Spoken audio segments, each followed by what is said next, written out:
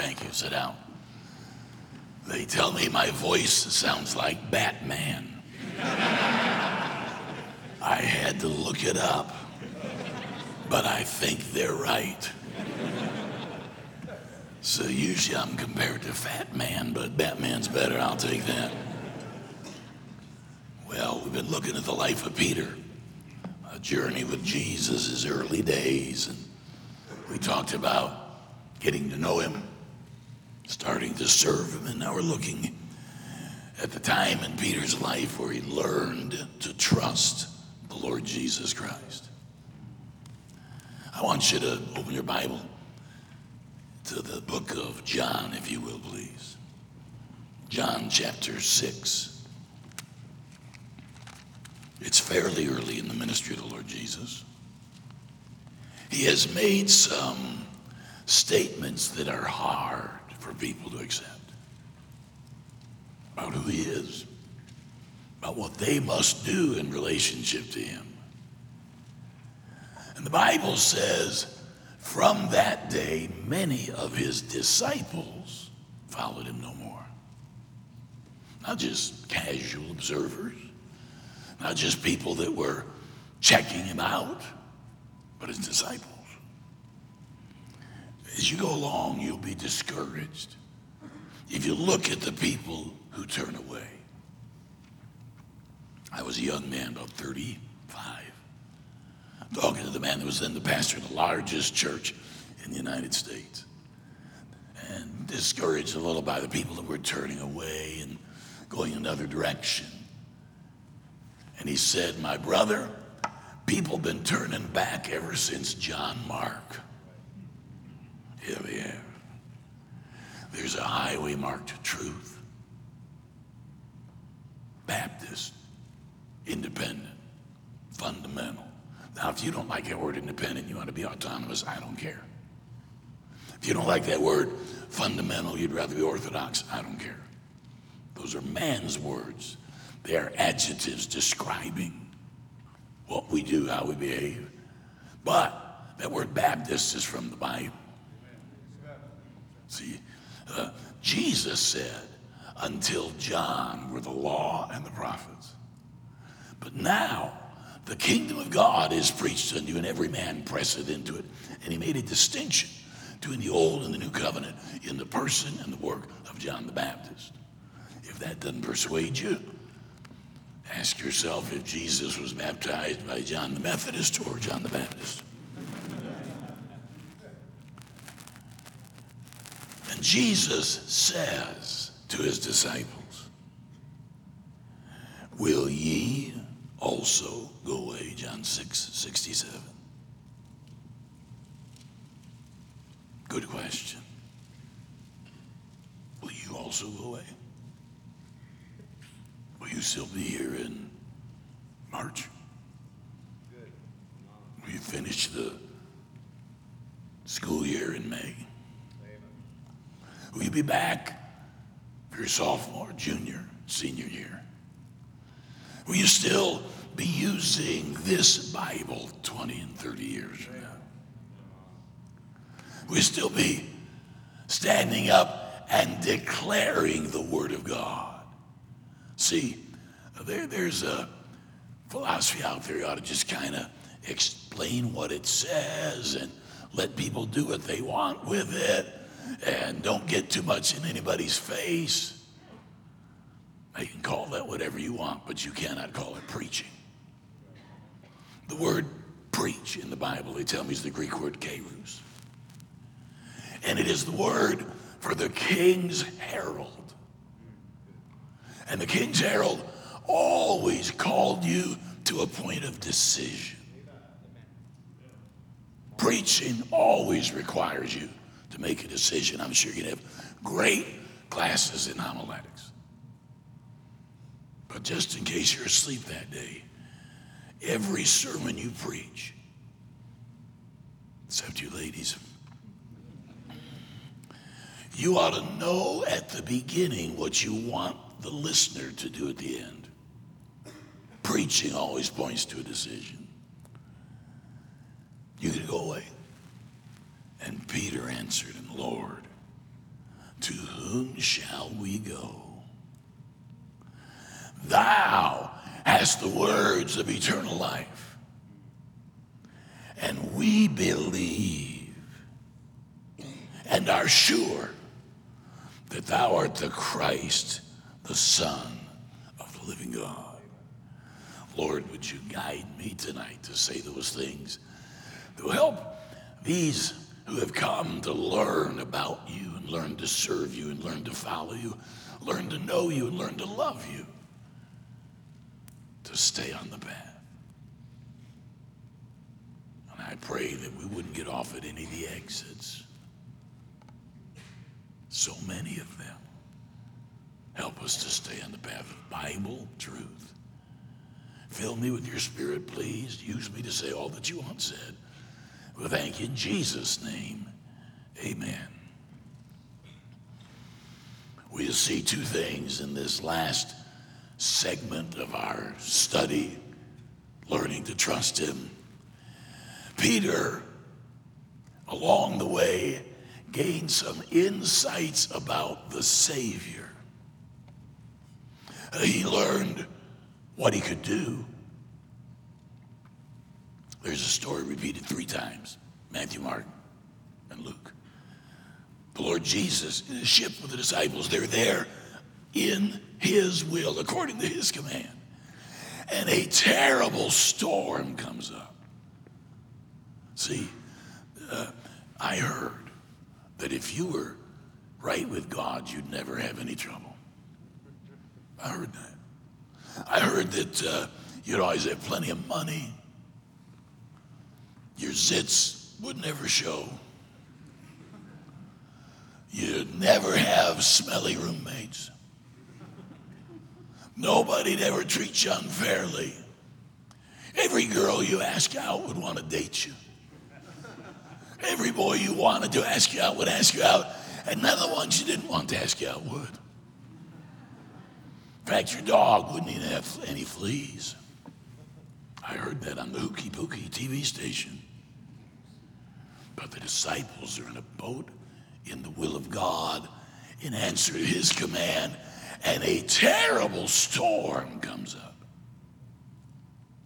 And they're afraid they're going to die, and Jesus is sleeping. Does it ever seem to you like you're in a storm and the Savior's asleep? Master, carest thou not that we perish? And Jesus rebuked the wind and the waves, and as fast as the storm started, it stopped. Amen. All those terrible things that bother you, keep you awake at night, grieve you, worry you, they can be over as fast as they started. And the Bible says the disciples were astonished. What manner of man is this? Even the winds and the waves obey him. They knew Jesus was the Messiah. They did not know the extent of his power. They did not realize he's the creator and controller of everything that exists. Got to know him. Could heal a dead person, Jairus' daughter. He got to not only know what he could do, but who he was. Thou art that Christ, the Son of the living God. We had a man in our church for a while. He was saved when he came. He came from another church. He'd been Roman Catholic.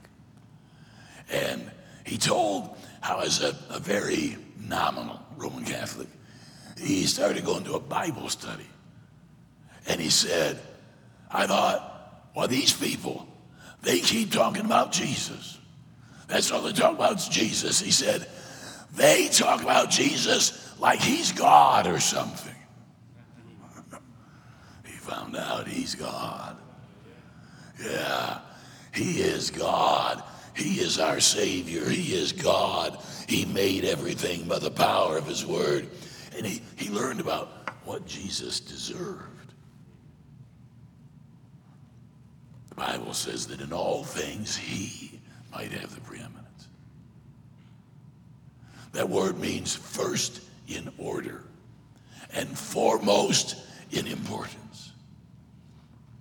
Peter said, Lord, if we left you, where would we go?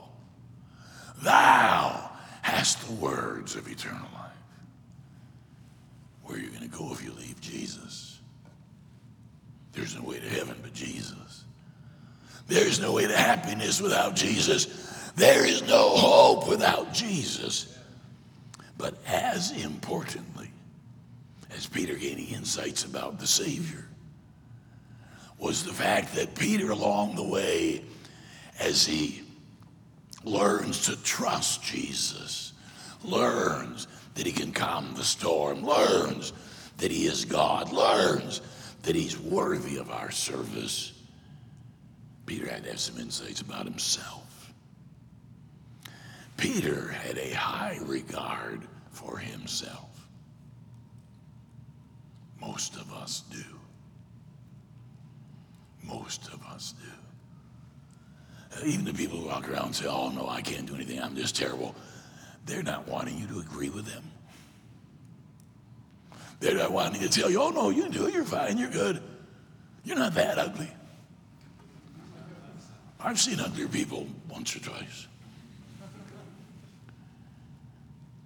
I read a book years ago called Inside the Criminal Mind by a clinical psychologist named Stanton Saminow.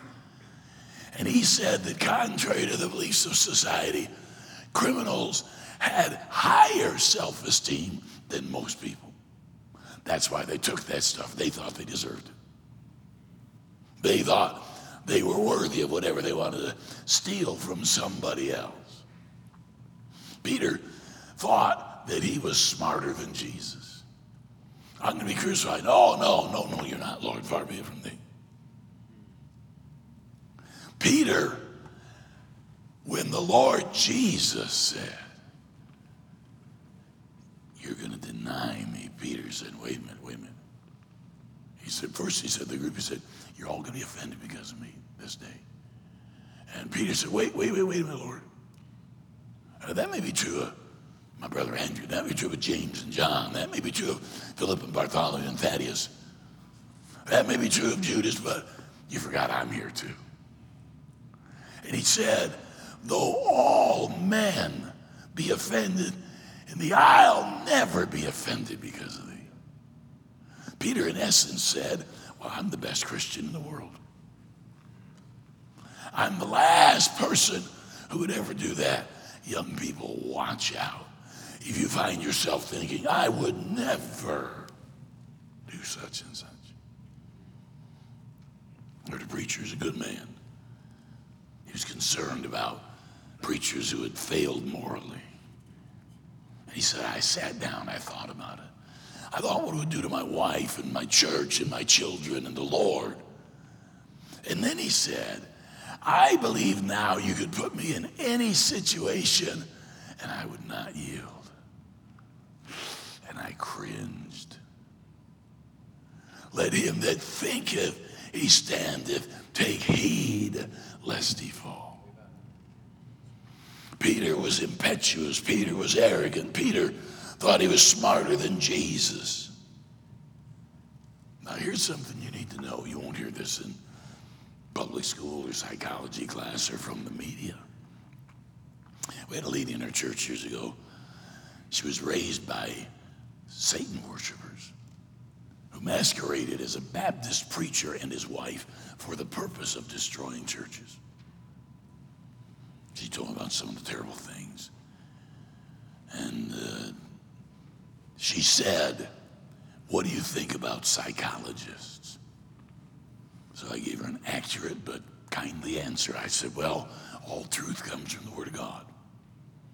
To the extent that a psychologist is in agreement with the Word of God, he can help you. To the extent he's not, he cannot help you. She gave me some cassette tapes. Look those up. You'll find out what they were.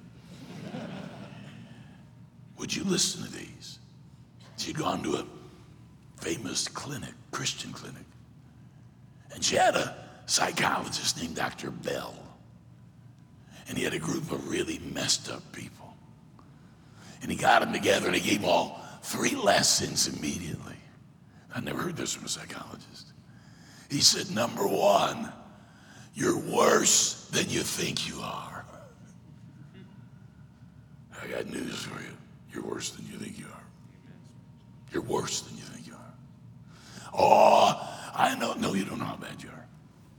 No, the heart is deceitful above all things, desperately wicked. Who can know it? God is the discerner of the thoughts and the intents of the heart. And any time I think I wouldn't do that. Well, I can't understand how that could happen. Well, I never put myself in that position. Well, I'm glad I'm not like that. You are just like the Pharisee. God, I thank thee I'm not as other man, even as this publican. Peter had to learn that all of the confidence in himself was misplaced. All of the things he thought about his ability and his intelligence were absolutely in error. He had to learn that he could only make it if he kept his eyes on Jesus. Or in another storm, when the Lord Jesus comes walking on the water in the midst of the storm, and Peter said, Lord, if that's really you, bid me come on you. And Jesus said, come ahead. Peter got out of the boat and walked on water. Now, he still holds the world record for human beings walking on water. But he saw the wind, the waves boisterous, and he began to sink. He did all right when he looked at the Savior. He started to sink when he looked at the storm. A lot of storms, a lot of crazy stuff in society. You'll be disappointed by your friends. You'll be disappointed by some of those you follow. You'll be disappointed by your family. But the Bible says, thou wilt keep in perfect peace, whose mind is stayed on thee, because he trusted in thee. You'll never be disappointed in your heavenly Father. He had to learn. He's a slow learner. Real slow learner.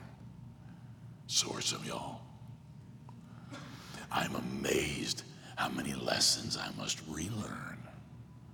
How many times I must be reminded of that which I have known for years. People say, does the Lord speak to you, Brother Ouellette? Yes. What does he say? Well, most often he says, Ouellette, you're an idiot. He's always accurate. Years ago, I was in an automobile auction with my dad. He used to be an agent for an automobile dealer. I'd go buy cars at the auction, drive them a while, sell them for what I paid for them. And I bid on a car, and I was the high bidder. But the owner wasn't there, and it was less money than he wanted, so it was my car with an if. And I never liked it when that happened, because if the guy took my bid, I had to buy the car. If he didn't, I didn't have a car, and I missed a bunch of chances to get other cars in the meantime. So I checked in the office, and I checked again. I think I bid $4,000 on this car, and the lady came out and said, no, it takes $5,000. My dad was with me, and I was irritated. I said, you tell him if he wanted $5,000, he ought to retail it. And my dad smiled. He said, ma'am, you tell him we hope he gets it. And I was rebuked. Why should I be unkind to that lady? She's just delivering a message. Why would I take my irritation out on her? Why do you take your irritations out on other people? Why would I do that? So many lessons I have to learn over and over and over again. And every time I think I'm doing pretty good, I'll mess up. Years ago, I got stuck thinking about that verse where Luke is moved by the Spirit of God in the book of Acts to summarize the life and ministry of our Savior. And he said how God anointed Jesus of Nazareth with the Holy Ghost and with power, who went about doing good and healing all that were oppressed of the devil, for God was with him. I thought about that phrase, who went about doing good. And I'm going to try to do good. Try to be like Jesus. It was a Thursday night. I'd been out soul winning. I had a late class to teach in our Bible Institute. I had a little bit of time.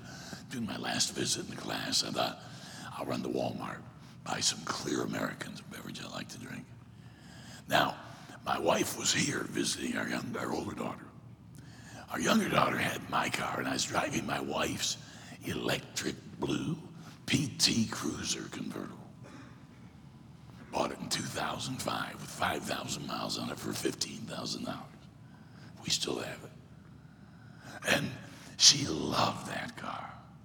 She knew every tiny little scratch and ding and dent, and she loved that car. I thought, I'm going to park away from all the other cars so that nobody would bang the door. Went into Walmart, got in line with my Clear American. The lady in front of me tried to write a check, but her name was not on the check, just her husband's name. And she said to the cashier, well, look, at same last name, same address, got my driver's license. Ma'am, I'm sorry, I cannot cash that check for you. And the lady writing the check, I told him he'd put my name on it. And the lady behind the cash register started saying, I'm sorry, but I just can't help you. And I said, ma'am, let me help you. I've got some money. Unlike the government or most college students. I said, I'll pay for your stuff and you write me the check. Now, ladies, I'm going to give you a great lesson. Don't ever say what this lady said to me. She said, are you sure? Never ask a man if he's sure. Men are always sure. We are not always right, but we're always sure. I said, yeah. And I gave her the money. She wrote me the check. I got tracts out to give the ladies. And the lady behind the cash register started talking about, well, my husband used to do that. And we had a talk, and I told him this, and I told him that. And I didn't like the way that was going. I said, well, you can do what I do. I give my wife X number of dollars a week for groceries. I preach out and give her 10% of my honorariums. I did that before I was traveling full time. And the lady looked at me and she said, you ought to go around the country and give talks to men on how to be good husbands. I said, well, I do. I'm a Baptist preacher, preach at couples retreats pretty regular. She said, no, don't talk to the women, just talk to the men. I said, oh, I don't tell them what I think, I tell them what the Bible says. I said, that little tract, there's an email address. You contact me, I'll send you a DVD with those lessons on it. And I thought, I'm doing good. I was nice to this lady. I helped the other lady. I gave both tracts. I'll probably read the tracts. I made a good impression. I'm doing good. I got out to the parking lot, and some dirtball had parked up. By the way, don't worry when I cough. I'm not sick. It's the doctor says those dead cells killed by the chemo and radiation, they have to go somewhere, so I spit them out on your platform.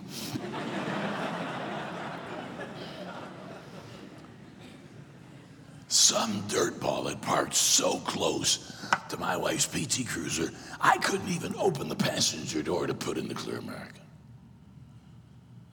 Empty spaces all around. I mean, the guy was a slob. He had an ashtray on the dashboard. Car ashtray wasn't big enough. And I thought, now this is a meme now. It's been out there for years. I had never seen it. It had been out. This is a long time ago. I thought, I know what I'm going to do. I'm going to get grocery carts and put them all around his car.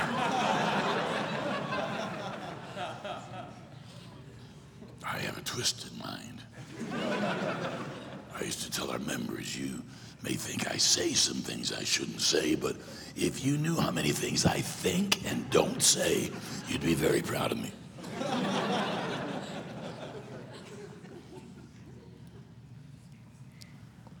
So the Spirit of God said to me, oh, who went about doing good. Oh, brother. So I took a tract and slipped it through the open window of the guy's car. Got in the driver's side, backed out my wife's PT Cruiser, opened the door, started to put the Clear American in, and as I was doing that, I heard, hi, Pastor. And there was Ann and Dee Dee Hewitt, members of our church, mother and daughter. Do you know what I would have been doing when they got there if I had done what I felt like I was How would you explain that? I'm conducting an experiment about the electronic field generated by grocery carts and its effect on dirtballs' cars. Now, here's the deal. You know where I got off track? One when I saw the guy's car, one when I got irritated, one when I thought, I'm gonna put grocery carts all around his car. It was way back in Walmart. A lot of people get off track in Walmart. When I said, I'm doing good. Just saying, Lord, help me. Lord, I can make no impact on these people's lives without your help and your strength and your power. Help me to read the tract. Help me to say the right thing. Oh, Peter had a terrible tendency to rely on himself, to be impetuous, to be arrogant, to argue with Jesus, and he had to learn along the way he was worse than he thought he was. Jesus said, Peter, you are going to deny me. Before the rooster crows 2 times in the morning, you'll have denied me 3 times at night. Peter said, oh no.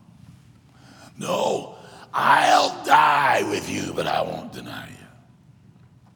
And you know the story. In one of the gospel accounts, I think it's Luke, I'm not sure, tells us that after the 3rd time, Peter denied the Lord. The Lord Jesus, standing at trial at a distance, looked back at him. I wonder what that look was like. He's looking at me. He's looking at you.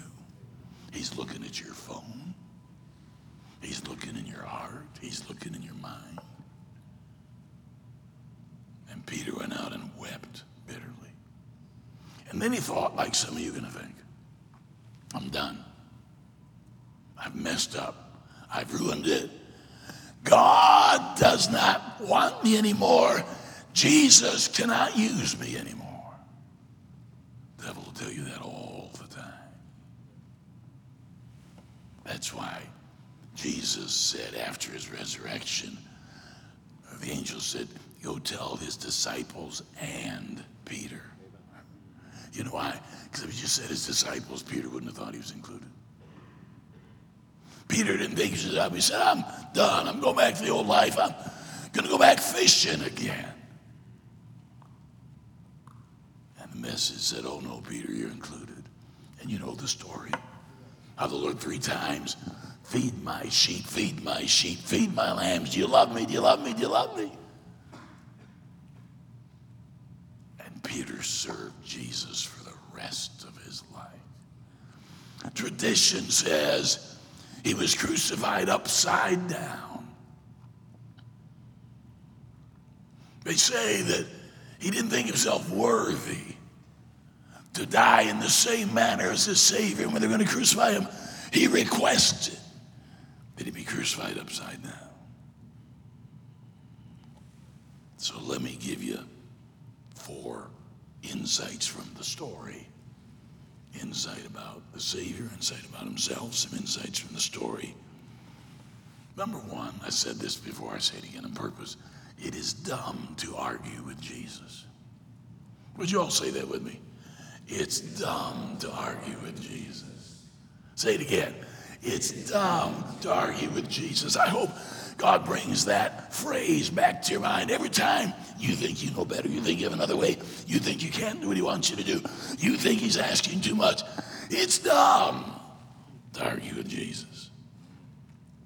Number 2, 2 essentials for Christian service are to see yourself as you are and the Savior as he is. We do an exercise with the men that come into our addiction zone. Brother Cowling, who leads it, will give them a piece of paper. And he'll say, use stick figures and draw a picture of God and you. Do that in your mind. Draw a picture of God and you using stick figures. Most of the time, There's a big stick figure on this side of the paper, and over on the other side, a little stick figure, big God, little man. Distance between. There's only one right answer. And that is a stick figure of God holding you in his arms. Hey, the old song says there are times I've been out of his will. I've never been out of his care. You've never been out of the hand of your Savior. He always loves you. He always wants you back. He always wants to use you to do something again. You see, failure does not forfeit discipleship. Now, it may forfeit a particular position in the work of God, but that's the fact that you're a disciple. And then I want you to get this one. Incomplete obedience is disobedience. Saul, go kill Agag, the king of the Amalekites, and kill all the Amalekites and kill all their possessions. Saul went when he was supposed to, went where he was supposed to. He fought the people he was supposed to. He won the battle he was supposed to, but he kept the king and some of the best of the sheep and the oxen alive. He might have gotten a 75 or an 80% on an exam. But God said, rebellion is as the sin of witchcraft, and stubbornness is as iniquity and idolatry. Incomplete obedience is no obedience at all. Man came to our church years ago, got saved, baptized, sat up in the balcony, had long hair, or a leather motorcycle vest to every service. Name was Ulysses Garcia. And then one day I noticed he wasn't coming, and I checked it out, and I found out it was too late time. I found out what had happened, but he thought to teach Sunday school in our church, you had to have a college degree. Now we have standards, leadership requirements for Sunday school teachers, but being literate is not on that list. Nothing says you have to read and write. They do, but it's not on the list. And he went to another church. Best I could tell, he worked hard.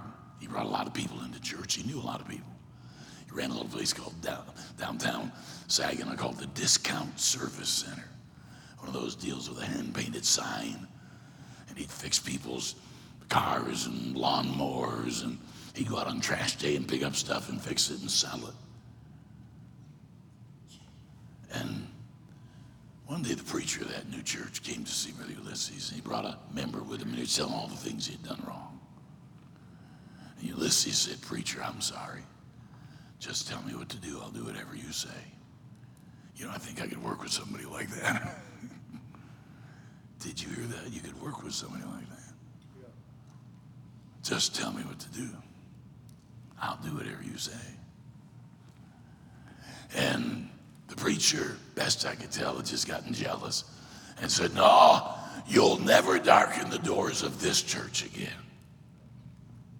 Ulysses got out of church, done, discouraged, defeated, disheartened, disillusioned. I found out about it, and I started contacting and working him. And I contacted him just about every Saturday for about a year and a half. And finally, one day he came back. He got in my couples class. He started teaching a bus Sunday school class.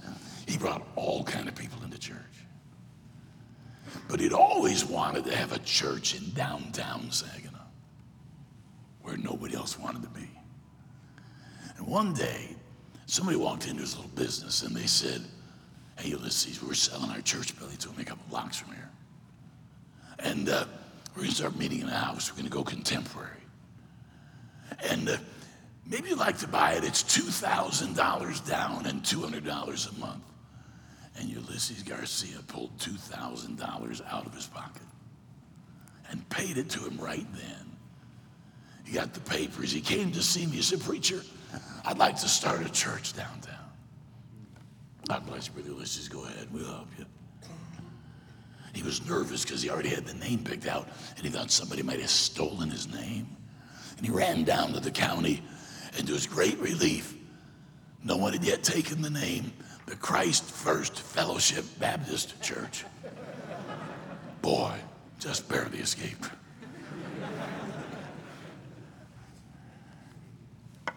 And he cleaned up that little building, and he fixed everything up nice.